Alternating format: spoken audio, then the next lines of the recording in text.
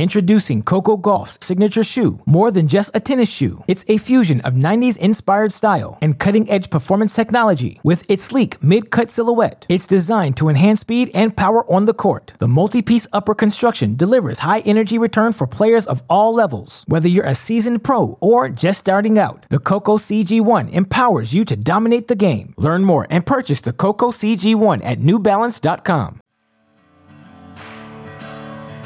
You are listening to Tennis Channel Live, the podcast on the Tennis Channel Podcast Network. We've got the game, the names, and the insight you need to stay covered on all the courts. And welcome to the TC Live podcast on the Tennis Podcast Network. I'm your host, Mitch Michaels, and as always, thanks for joining us. It was another week away from the courts, but plenty of great discussion on Tennis Channel Live this week, with Roland Garros being the topic at hand. The last 5 years at the French Open produced some of the most scintillating, heart-stopping action that saw legends extend their brilliance and new stars in the game of tennis being born. And you can't talk about Roland Garros without mentioning the name Rafa Nadal. Rafa won the last 3 clay court Grand Slams, bringing his total to an absurd number of 12. Andy Roddick joined Jim Courier and Steve Weissman to try to put the Spaniards' dominance into its proper perspective and discuss how Americans can improve on the red surface. 12 titles at one major. How has he been able to dominate on such a difficult surface to play on?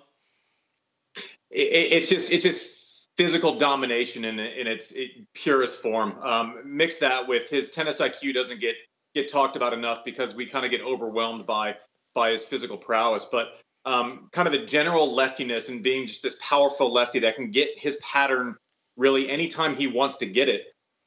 Add to that 3 out of 5 sets. So you can take shots and you can take chances, and 2 out of 3 sets is a little bit more of a roll of the dice. When you know you have to execute to perfection and make decisions outside of your comfort zone for the better part of what would be 4.5 hours, he makes you make a decision. You either stay in longer rallies, hit the shots you're comfortable with, or you play super aggressive when the ball's above your shoulders, kind of tailing away from you, neither of which is a good decision to be had. So, you know, he just plays physically against you, mentally against you, emotionally against you. He steals your soul, and that's how you win 12 French Open titles. Yeah, and the surface doesn't hurt him as well. Back in the day when the game was slower, clay was the easiest surface to play defense on. But in the game speed now, it's actually the hardest other than maybe grass. But think about when you're Nadal playing on grass, his forehand doesn't get the same benefit of bouncing up. But when you're playing him on a hard court, you get out of position because he hits the ball so wide in the court with a heavy topspin. You can at least grab your feet after you hit your shot, get back to center a little bit quicker. On clay, you're desperately sliding, and you've got the ball up high, too. It's a deadly combination. And then he obviously has the firepower on both wings, the forehand and backhand wing. There's nowhere to hide against Nadal. He beats you with the spin and the weight of shot on the forehand, and he'll flatten out that backhand and thump it down the line or cross court if you give him a chance to. So he doesn't even need the serve, really. He can just get the point started in general, and then he's in dominant fashion, and he just has more time to operate as well. It's been pretty good for him, I'd say. Yeah, and another thing I noticed when I would play him versus Novak or Roger, I felt way more comfortable on my first serve points going against Rafa because he doesn't maybe return that as well. You give him some more time on clay where he can back up, he becomes a great first serve returner. His second serve return is always great because he can give himself space and take a big cut. But when you can't get those cheap points off first serve like you can on maybe some other services and some quicker services against Rafa, it makes it just such a long and painful day, or maybe a short, painful day. I remember maybe it was 05, 06, it's probably 06, when he had won his second Roland Garros title. And my trainer, Doug Spreen, was like, I've never seen anything like this. I've never seen someone so dominant on one service before. He goes, I think this guy's going to win 8 Roland Garros titles. And I said, Doug, let's not be victims of the moment. There's a big difference between 2 and 8. And it turns out I was right. Rafa didn't win 8 Roland Garros titles. Andy, you think about Americans in Roland Garros and what they have done over the last, 65 years. You got four titles. And Michael Chang won it, Jim won it twice, and then Andre Agassi won it. What's been the issue for Americans in Paris?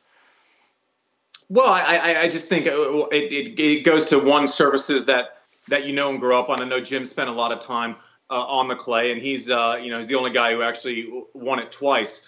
For me, it was different because even there's clay courts and then there's specific to Roland Garros. I always describe the clay, and when you get to Rome, which I actually played okay at, and some other places where I had won titles on clay, you'd get to Roland Garros, and the clay, the consistency was more like a baking powder as opposed to like the other clay feels like salt. So for me, I wasn't a great mover on clay, but that was kind of amplified by the court surface. I always felt like I would serve, split step, and then I would kind of struggle to find my footing a little bit. And if you're not a natural mover on clay in the first place, then there's kind of another expected level to kind of conquer. It really exposed movement, and I think that's been the case with a lot of American players throughout the years. Our present company excluded, Mr. Courier. Next up on the TC Live podcast, we hear from the youngest men's Grand Slam winner in tennis history. In 1989, 17-year-old American Michael Chang went on an improbable run at Roland Garros, going through Wendell and Edberg to win his lone major title. 17 years old, just a shade over that. Chang was part of a new wave of American tennis players that included Jim Courier, who he caught up with on this week's TC Live to discuss that thrilling French Open run and how his transition to coaching Kei Nishikori has gone. Here he is now, Michael Chang. So happy to welcome Michael Chang here to Tennis Channel Live. It's only been about a month since I saw you, Michael. A lot has changed since then. How have you been handling all the uncertain times right now? I mean, we're pretty much doing what everyone else is doing. The only thing that's really different is that the kids are obviously doing their school online, which is some degree almost even harder because we've got 3 little ones. But we're staying at home doing, not going out anywhere, trying to get a little bit of tennis in, trying to get outside a little bit where we can, amidst the rain that we're having here in SoCal. But, other than that, just, pretty much staying put. As are many right now, and that's what we have to do. When we think back, Michael, 31 years ago, last year they had the ceremony for the 30-year anniversary of your title there at Roland Garros. Is there one moment that stands out most to you during that run? Wow. I mean, I feel like so many things happened during those 2 weeks in '89. Obviously I had the unbelievable matches with Lendl and Edberg. And then obviously, the situation in Tiananmen happened the middle Sunday of the tournament, which, obviously we were watching the events unfold, in the week before, and all of the time in which it happened. My match with Lendl actually happened the day after the crackdown, so there was a lot of emotion, certainly on the court, but there was a lot of emotion off the court as well. And I've often said that I think there's a reason for me being Chinese, descent, and I've always felt that. God wanted me to win that tournament to put a smile upon Chinese people's faces during a time when there wasn't a whole lot to smile about. And, it was a lot of very, very difficult in a lot of different ways. But certainly very much a fairy tale tournament. Michael, it had been a long time since an American male had made a deep run there. Mac made the finals, but long time since we'd won one. Do you remember your mindset coming into that tournament? Do you remember where you were in headspace? Were you expecting, if I made the quarterfinals, that's a good tournament? Do you remember your expectation level? Well, sometimes, Jimbo, when you're young, sometimes you're a little bit maybe too confident sometimes. I know Jose would, obviously was training really, really hard with Jose. Actually, I trained with Pete Sampras for both '88 and the '89 French. Ironically, I ended up playing them in '89, which was a little bit tough. They ended up putting us out on center court. But, I think that for me, I remember actually asking Jose, I said, I've been working really, really hard. How well do you think I can do? And he says, well, I think it'd be, if you can make the second week, I think that would be a great tournament for you. And in my mind, I was kind of thinking, you're kind of, when you're young, you kind of don't take all these things into consideration. And and I was kind of like, second week, I said, you don't think we have a chance to win? He was kind of like looking at me, and I'm sure he was thinking, who's this little, cocky, little kid? And obviously, I obviously didn't expect to win the French Open that year. I don't think anyone expected me to do as well as I did. But, just things just came together in just so many unbelievable circumstances, cramping against Lendl in the round of 16, saving like 11 break points in the fourth set against Edberg in the finals, cramping profusely after my match with Chesnikov. I mean, there's so many things that just, shouldn't have happened where I was able to get through those matches. And it was just an incredible couple of weeks there. Yeah, you broke down the door for our generation and showed us what was possible. And you've been now working with Kei Nishikori now for quite some time, trying to help him break down the door and have a Japanese male win a major. Can you give us an update on Kei and what's going on with him during this time? Yeah, a couple of things. Obviously, Kei's been dealing with his elbow issue. He hasn't played a tournament since the U.S. Open last year.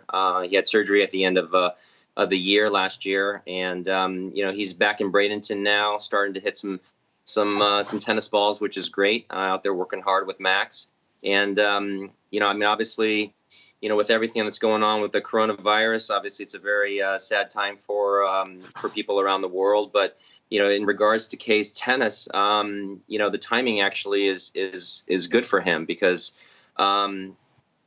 I think especially this year being an Olympic year, all of a sudden now the Olympics are postponed to next year. Kei now has sufficient time to kind of really get ready for the tournaments when they do start back up. He's not really rushed to get back and all of a sudden be thrusted into playing all these tournaments at such a high level. So he has time now to really get healthy, get 100% healthy. Get his game back into gear. And, Kei's been down this path before, just as recently as a couple of years ago and got back to number 4 in the world. So, we're hoping that he can do the same. And, he certainly has the game to do it. And he should be, obviously very fresh, coming back out when the tour kicks back up again. We certainly hope so. I mean, we were talking about the Olympics and potentially teaming up with Naomi Osaka. Now that's pushed to 2021. When you were on tour, Michael, it was you, it was Jim, of course, Andre, Pete. The golden era of American men's tennis. We have Andy Roddick on the show every Monday, Wednesday, and Friday. You also cross paths with Andy on tour. Take a listen to what he had to say about that. Hey, I'm Andy Roddick, and I'm going to do memory lane. I walk down memory lane for each of the slams.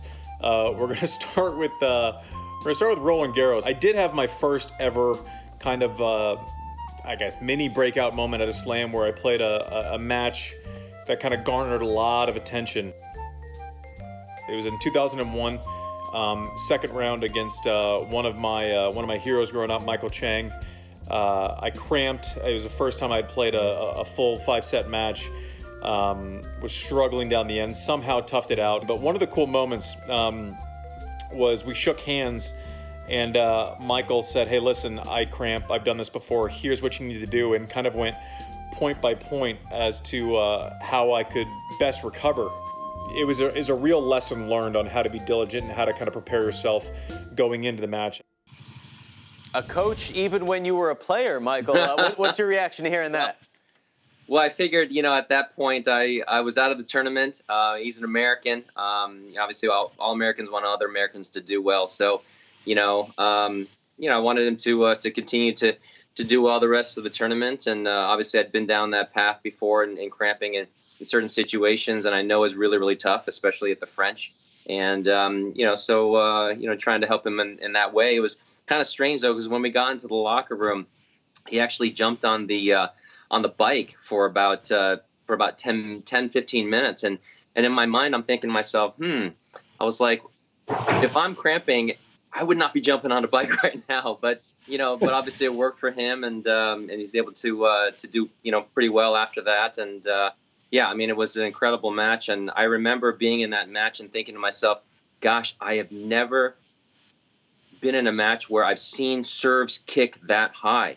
And all the guys that I've played, it was just ridiculous how high and how deep his serve was kicking. And I remember that very, very distinctly. And obviously Andy, went on to have a phenomenal career and become number 1 in the world. So, Michael, two things. One, did your advice include pickle juice for recovery? for him when he was cramping? And two, aren't you glad that we never had to face John Isner's kick serve?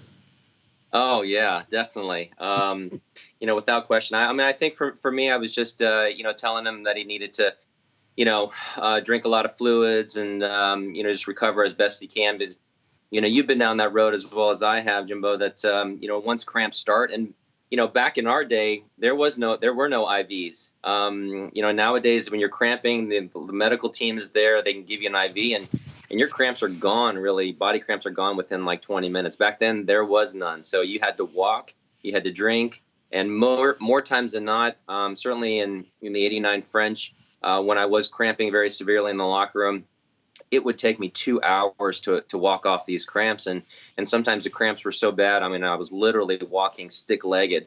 You go to stretch out your quad and your hamstring goes. And that's what happens when you have, cramps that are really a dehydration cramps, because they really hit almost every part of your body. Well, Michael, we certainly appreciate you joining us here on Tennis Channel Live. Give our best to the family. Stay safe, healthy and safe, and hopefully we will see you and Kay on the court soon. Sounds good.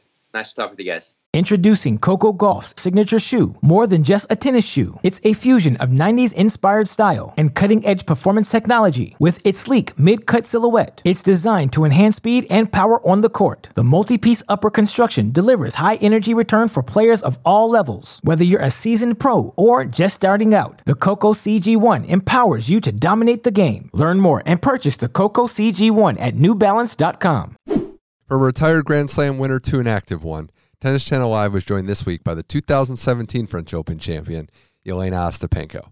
The Latvian was just beginning her tennis career when she stormed through the draw and rallied to beat WTA mainstay Simona Halep to win Roland Garros.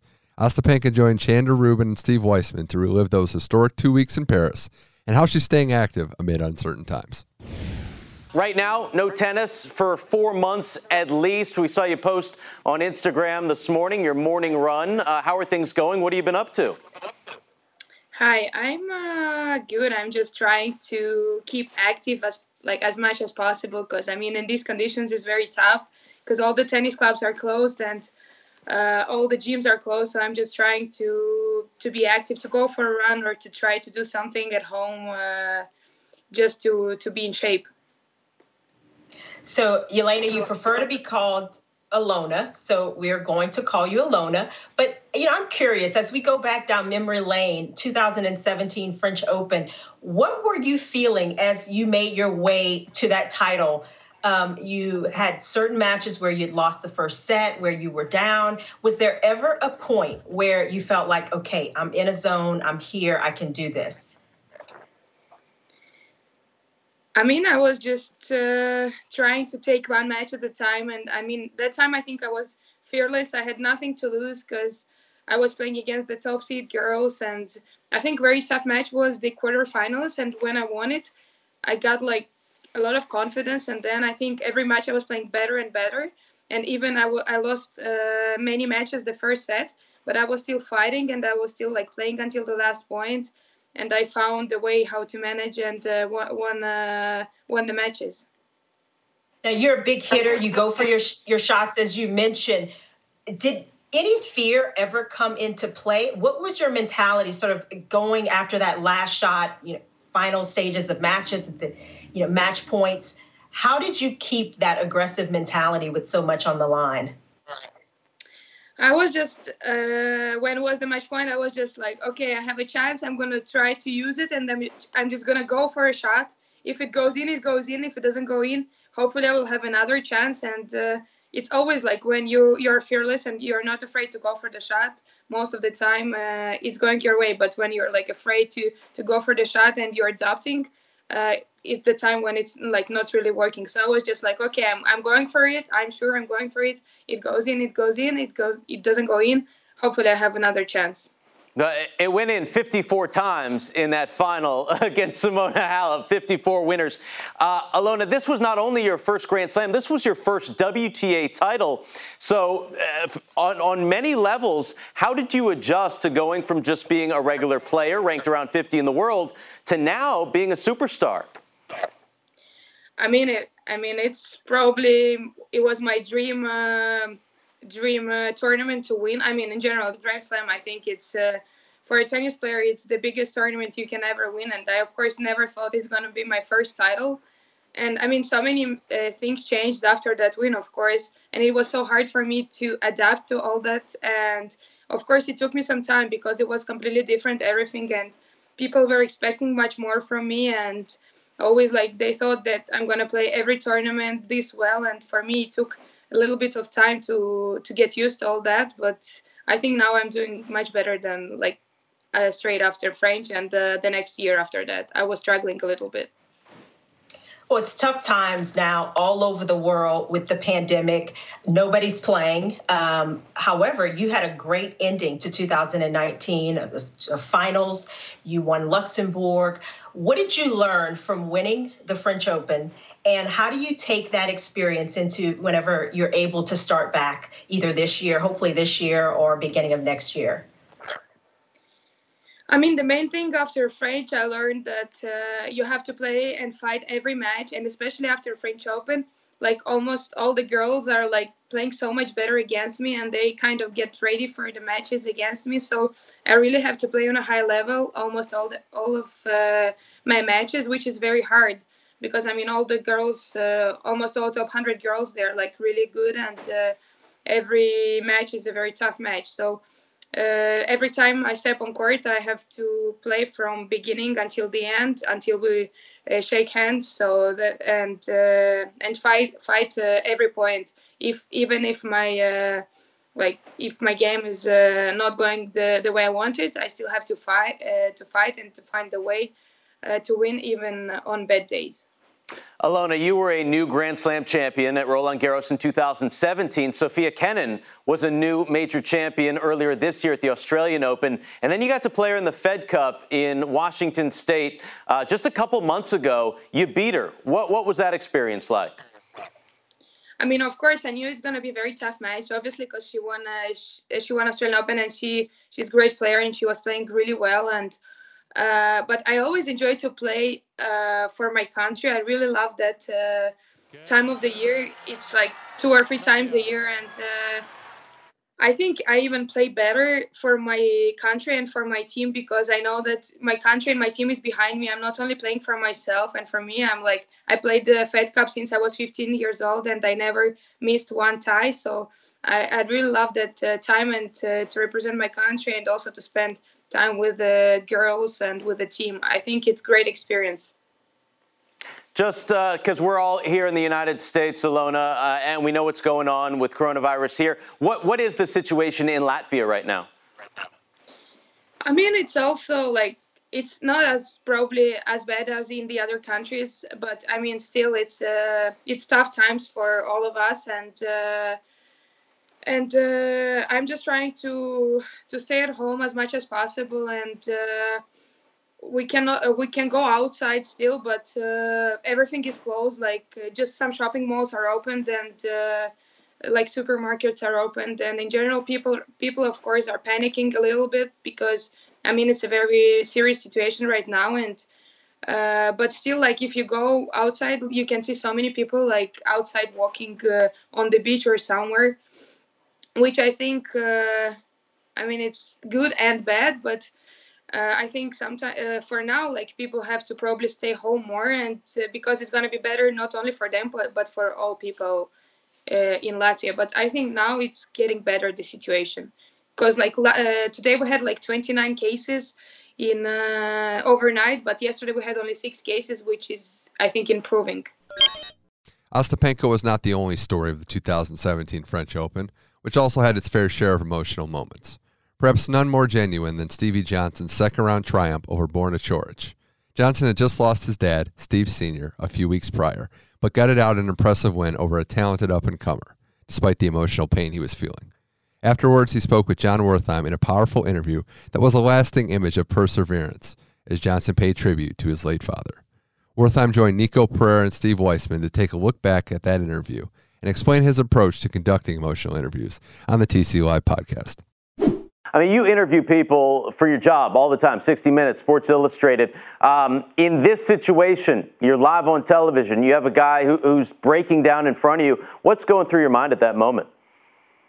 Yeah, I wanted him to be sure that he knew he did not have to do this interview. And he had indicated, I don't know if you could see it, I mean, he indicated that he was okay talking about it. And then I think the emotions just came, and it was, I think it was a tough moment for Stevie, of course, but I think he wanted to be there and pay tribute to his dad. And one thing that struck me was, for those of us who are in this unfortunate club, a lot of times you can throw yourself into work as a distraction from grief. And it kept striking me that his father was so instrumental in his tennis career that when Stevie tried to throw himself into his work, it wasn't a distraction. It was just another way that he connected with his father, who had just passed away. So that was certainly a memorable moment for me courtside. And I know Nico's been courtside too. It's not an easy drill under the best of circumstances, but that was an especially tough moment. I give Stevie an awful lot of credit for A, wanting to do it, and B, being okay getting emotional. And we've talked about it since afterwards, and I think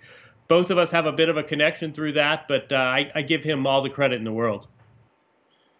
Well, you could see it there, and it's very tough when you have to interview somebody that lost. But to have somebody that wins and is feeling like that, John, in those 2-3 minutes, you did a catharsis on Steve, and I know him to be a very thoughtful guy. I know him from his USC days, being close to Andres Gomez's kids, and it was amazing the transformation from the first minute or so when he was talking about what it meant, and then when you brought him finally to talk about the win. And when you have the Croatian fans, which we know they're very loud, and then the Americans who knew what was happening with Steve at the time, I think when you take a match to that emotional level, it just got to him, because he had a tough first-round win over Sugita in 5 sets, but it was nowhere near the reaction of beating a Borna Coric that is a very, very good player on any surface. And then, unfortunately, well, Stevie ran into Dominic Thiem, but what an emotional couple of minutes there. That's hard to watch. Yeah, I mean, the first 2 rounds, were very difficult for Steve Johnson. And remember, back then, his father just suddenly passed away. His whole family had planned to come to Paris, to come to London with him before Paris. And so his fiancée at the time, they're now married, she was there. The mom was there. He had the support system. But as you mentioned, John, tennis was family. He grew up. His father was such a huge part of everything he did on the court. What were your memories of that match against Coric? Because there was some controversy there. Yeah, I remember thinking, just from what we've been talking about, from an emotional standpoint, you could imagine what his neurochemistry must have been like.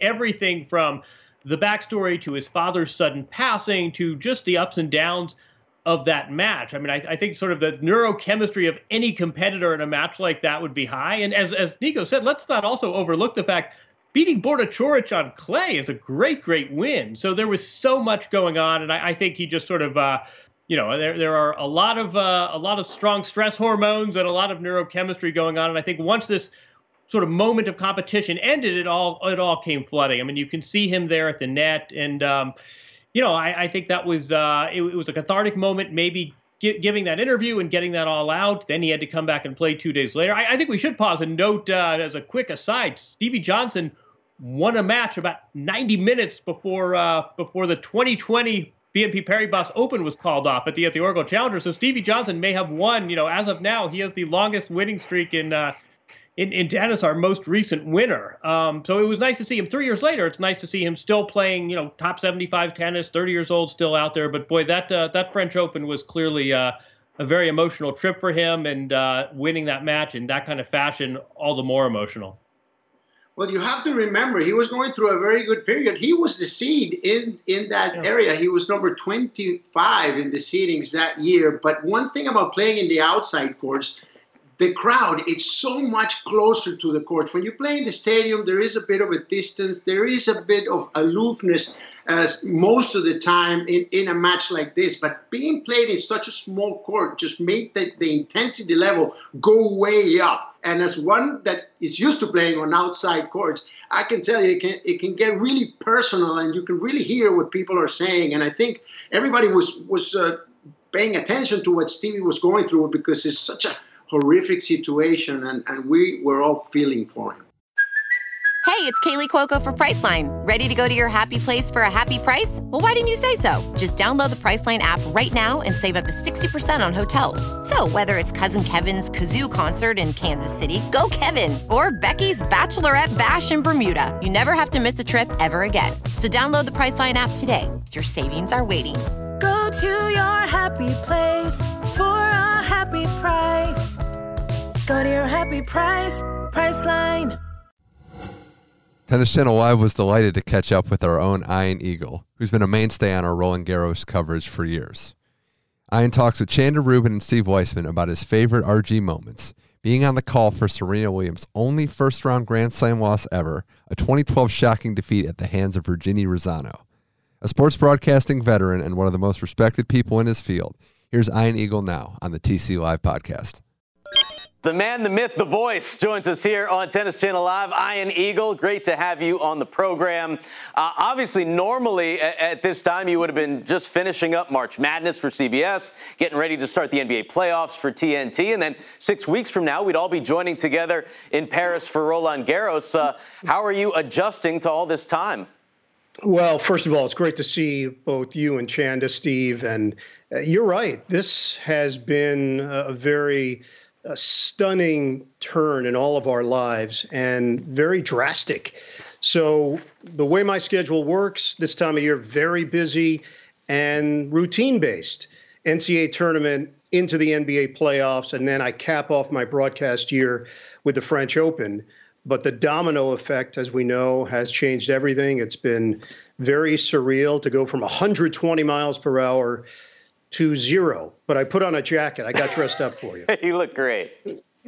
You look, Ian, like you've prepared for this moment. Have you been doing a lot of at-home teleconferencing? Have you, kind of worked to keep the chops still, on fire here? Chanda, yes.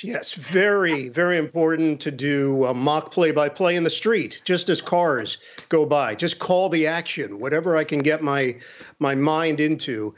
The reality is you do have to stay engaged, and I think like so many people out there, you find yourself going down these rabbit holes. And if you're a sports fan, there is so much available. I've really enjoyed your conversations every day here on Tennis Channel, keeping us entertained and also reminding us of some of the great moments throughout history. The French Open is near and dear to my heart because I've been a part of the coverage for Tennis Channel now for so long. So the red clay really resonates with me. And let's go back to 2012, that massive upset when Serena Williams went down. She was up a set. She was up 5-1 in that second set tiebreak. What do you remember from those moments? What I remember is being in the broadcast booth with Lindsay Davenport and a little bit of insight into preparation for play-by-play.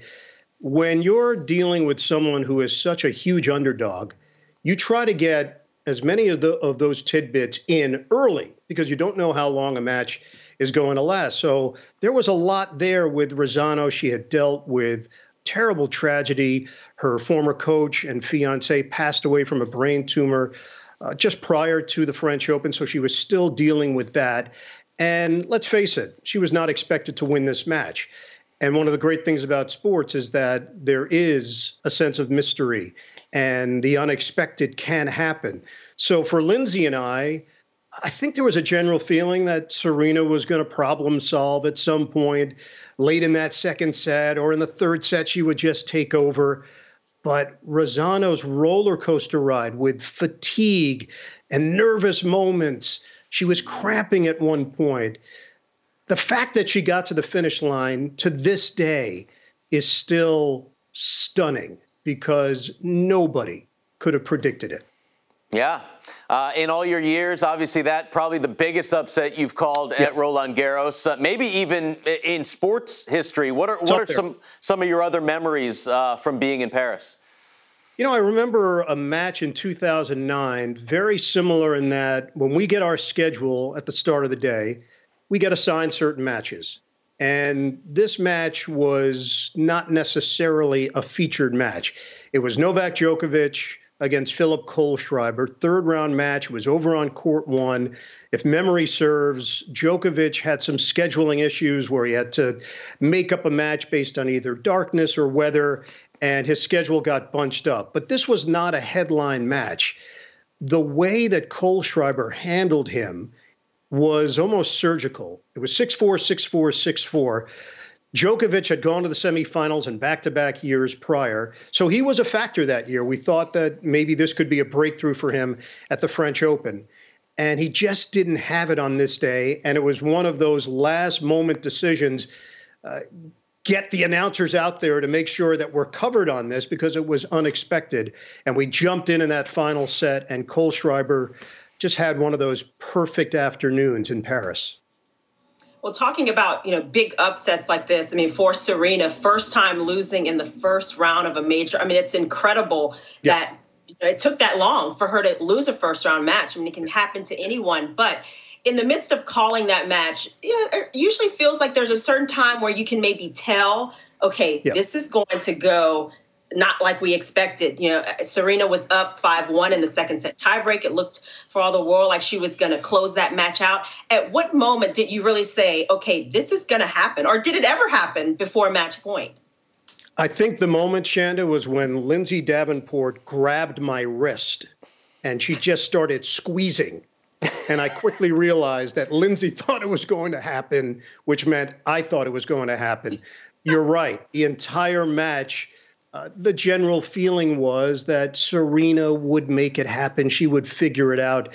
And also the way that Virginia Razzano was struggling physically. There just was not this concept that she could pull through, and everything that had led up to it did not lead us to believe that this was feasible. But it's a reminder of why we fall in love with these events and these moments that will live forever. Obviously, it's probably the biggest moment of Razzano's career and will never be matched because of just what was on the line for her, the stage. And for Serena, it's one of the forgettable moments in this incredible career, but one that I'm sure, even with everything that she's accomplished in her lifetime, still occasionally creeps into the back of her mind and reminds her what happened on that afternoon at Roland Garros. And you were the guy there to put it into words. Pretty special stuff. This summer, Ian, here at the LA Tennis Channel studios, there was a new play-by-play guy who came in. The name was Noah Eagle. What do you know about him? Yeah, same last name as me, same look as me. He's certainly ripping off a lot of my methods, but I'm okay with it because it's family. It's my son, Noah Eagle, who just has a real love for tennis. He's play-by-play announcer for the Los Angeles Clippers out in L.A., so he's calling me dude a lot. I've noticed a change in that as well. And before we wrap up, I just want to check with you guys. Is Jim Courier just ready to go at a moment's notice? Can we just pop him up? Yeah, for sure. Whenever we want. There he I'm is. ready, Where's Bert. the I mean, blazer? I'm ready for the next segment, but I'm just checking in on you, listening to the nice grooves. I think I'm not quite as close to you as Noah, though. Isn't he just in the room next door? Is he up yet? Yeah. He's over here, but he hasn't shaved in a while, and I don't know. He's gotten shy out of nowhere. Jim, you look good, bud. Very odd. Is that a bobblehead? What's that bobblehead deal behind you? Skype moment here. That is a bobblehead that a fan sent of me and my son. There are insane people out there, Steve. I don't know if you've heard. I have not. We hope, Roland Garros is still on the calendar, September 20th, October 4th. I don't know if that's going to fit into your, multi-talented schedule, but hope to see you in Paris. I would love to be there, and I'm thinking about you guys. It's great to be with you today. I'm going to keep watching like everybody else. You're providing just endless entertainment for the tennis fan, and it's been a joy. So stay safe, everybody, and thanks for having me today. Well, Andy Roddick has certainly found a home at Tennis Channel during this break from action, and he's back yet again for the final segment of the show. Listen as Roddick discusses the possibility of a U.S. Open played without fans in the stands and what the new reality might look like for tennis players after this global pandemic. But it starts with Roddick explaining a story about how it went the first time he taught his wife, Brooklyn Decker, how to play tennis. Here now on the TC Live podcast. I tried to teach Brooklyn tennis one time. It ended up 10 minutes later with a broken racket, and she said, "What do you know about this anyways?" And that was it. She broke a racket the first time you taught her how to play? Yes, that's fact. All right. If we do have tennis this year, we're hoping to get the U.S. Open in, and there are reports out of the U.K. that potentially they could be playing without fans, Andy. Just as a player, would you want to play with no fans in the stands? Well, it's a different question. It's, would you want to play with no fans in the stands if that was your only option? And I think that answer is yes. I mean, would it be weird? Can you imagine playing a night session at the U.S. Open with no electricity, no fans in the stadium? It affects the way the ball travels. It would be nuts. It would feel weird, crazy. I remember, one time in Canada, they couldn't shift the night and the day out fast enough, and so we played to an empty. I was playing Marcus Baghdatis, and we played 3 games in an empty stadium before they could start filling it. It's strange, but listen, would we be able to watch it on TV? Would it add value to tennis? Would we kind of help save the day? Would there be revenue coming in for players? So yeah, the net answer is it would be a horrible thing to do, but yes, you'd absolutely want to do it. Yeah, 100% agree. If at all it's possible to play this event, play it under any conditions. Even if you have to consider shortening the draw and making these tournaments 1-week tournaments, would it look the same on in the record books? No, it'd have to have an asterisk to it if you made it a half draw and made it a 1-week event, because you just simply didn't have time. But again, my focus here is how do you supply revenue to everyone involved in the tour with whatever weeks you may have possible. We may not have an option. There may be no tennis the rest of this year. That's certainly a real possibility given the concerns of the virus making a return. But if there are weeks available, we have to be very smart in this sport about making sure that we have the highest revenue events for everyone involved. Everyone involved. And again, those events are not there to make a profit. They're there to share whatever they have with everyone involved in the sport. For my opinion, this I'm speaking from left field, nowhere near the power structure of the sport, but that's the way that I would be looking at it if I were involved in those discussions. Yeah, and for a long time, I think one of the detriments to progress in the world of tennis is everyone kind of serving their own self-interest. Whether the ITF has their lane, the ATP Tour has their lane, the WTA has their lane, the Grand Slams have their lane, and I'm sure I'm forgetting about 72 other governing bodies. But maybe this is maybe a silver lining is we're going to be forced to actually have these conversations together. The right hand needs to know what the left hand is doing. You can't just kind of meet up sparingly and hear from someone else. So hopefully this kind of creates precedent for conversations moving forward. Andy, what would make you feel safe enough to play, even if there's no fans out there, but the players need to be safe as well? What would make you feel safe enough to say, okay, I can play and not contract this virus? I would like Dr. Fauci to be the tournament director for a year. You know what? I'm not exactly sure. I don't know that there's a perfect answer. You are sharing the same ball as someone else. The spacing is actually great. You could stay away from whoever. Maybe you call your own lines. I don't know. I mean, you might have to take it to extreme measures, but I'm kind of in Jim's corner. The things that we become accustomed to, we're a little spoiled on the Pro Tour. We have everything brought to us. You might have to actually go walk and get your towel. You might have to play on maybe the smaller courts to make that relevant. I know Jim used to get annoyed with me getting my towel after every single point and thinks I created a movement, but maybe I'd have to give that up for a couple of weeks and play outside of my comfort zone. It's not going to be perfect if it's played in this scenario. People are going to have to deal with it. And at this point, with no tennis, if there's no tennis till the U.S. Open, players will be happy to have the opportunity to give up something. Yeah, here's what would make me feel better if I was going there, even to cover it as a broadcaster. Testing. Everyone who comes through gets tested. Now, of course, that's not a reality. Certainly in the United States right now that we have ample testing for frivolous things. We need to be testing people who are potentially sick, not for sporting events. So hopefully by the time that the opportunity to play tennis comes around, we're in a position where that is doable and it makes sense and it's not frivolous, because we don't want to do anything to hurt the real effort going on right now. But we have Hawkeye on all the courts available. We don't need lines people, so let's start there. If we are in a crisis moment, no lines people. Just go Hawkeye only. They've done that at the ATP, at the Young Guns event in Milan before. There's precedent for that. So there are things that you can do where you can limit the amount of people who need to be there. Ball kids wearing gloves. They were already going to do that at Indian Wells. So there are real things that you can do, but testing would be critical. You would need to know that people are healthy, that are coming through the doors, that are working and playing at the tournament. Even, whether it's your brother and your sister, your parents coming to watch, you just need to know. So there's a lot to process, a lot to think about. And my last point here, Andy, we've already seen the powers that be come together. When the French Open laid that stake in the ground for their date, that really pushed everyone together apart from the French, and now they've come back into the fold. So I do think that we are seeing more of the governing bodies working closely together to solve together the problem. And next Thursday, when we have Andrea Gaudenzi on the program, Andy, we'll ask him if Dr. Fauci can maybe lend his services to the U.S. Open if he's got a little bit of time. We do want to end on a positive note, Andy, with your new effort here, Love All. Join the campaign at Andy Roddick, at Tennis Channel, #LoveAll. Post and share your favorite positive news during this difficult time. Andy, you've gotten a lot of response to this, right?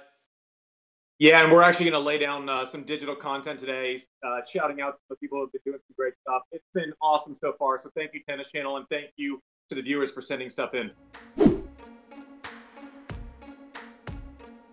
Thanks to everybody out there for listening to the TC Live podcast on the Tennis Podcast Network. Go to tennis.com/podcast for this and all other podcasts. The TC Live podcast is available on all podcast platforms, so make sure you check out the entire catalog of episodes. Next week, we're moving on to Wimbledon. The last 5 years of Wimbledon, which saw champions that included Roger Federer, Novak Djokovic, Serena Williams, Simona Halep. A lot of big names in the world of tennis claimed that crown. A lot to discuss, and we'll have that with you, along with other guests. Andy Roddick back again, and other interviews lined up on the TC Live podcast. I'm Mitch Michaels. Hope everybody out there is staying safe, staying healthy, staying inside, and we'll see you next week on the TC Live podcast.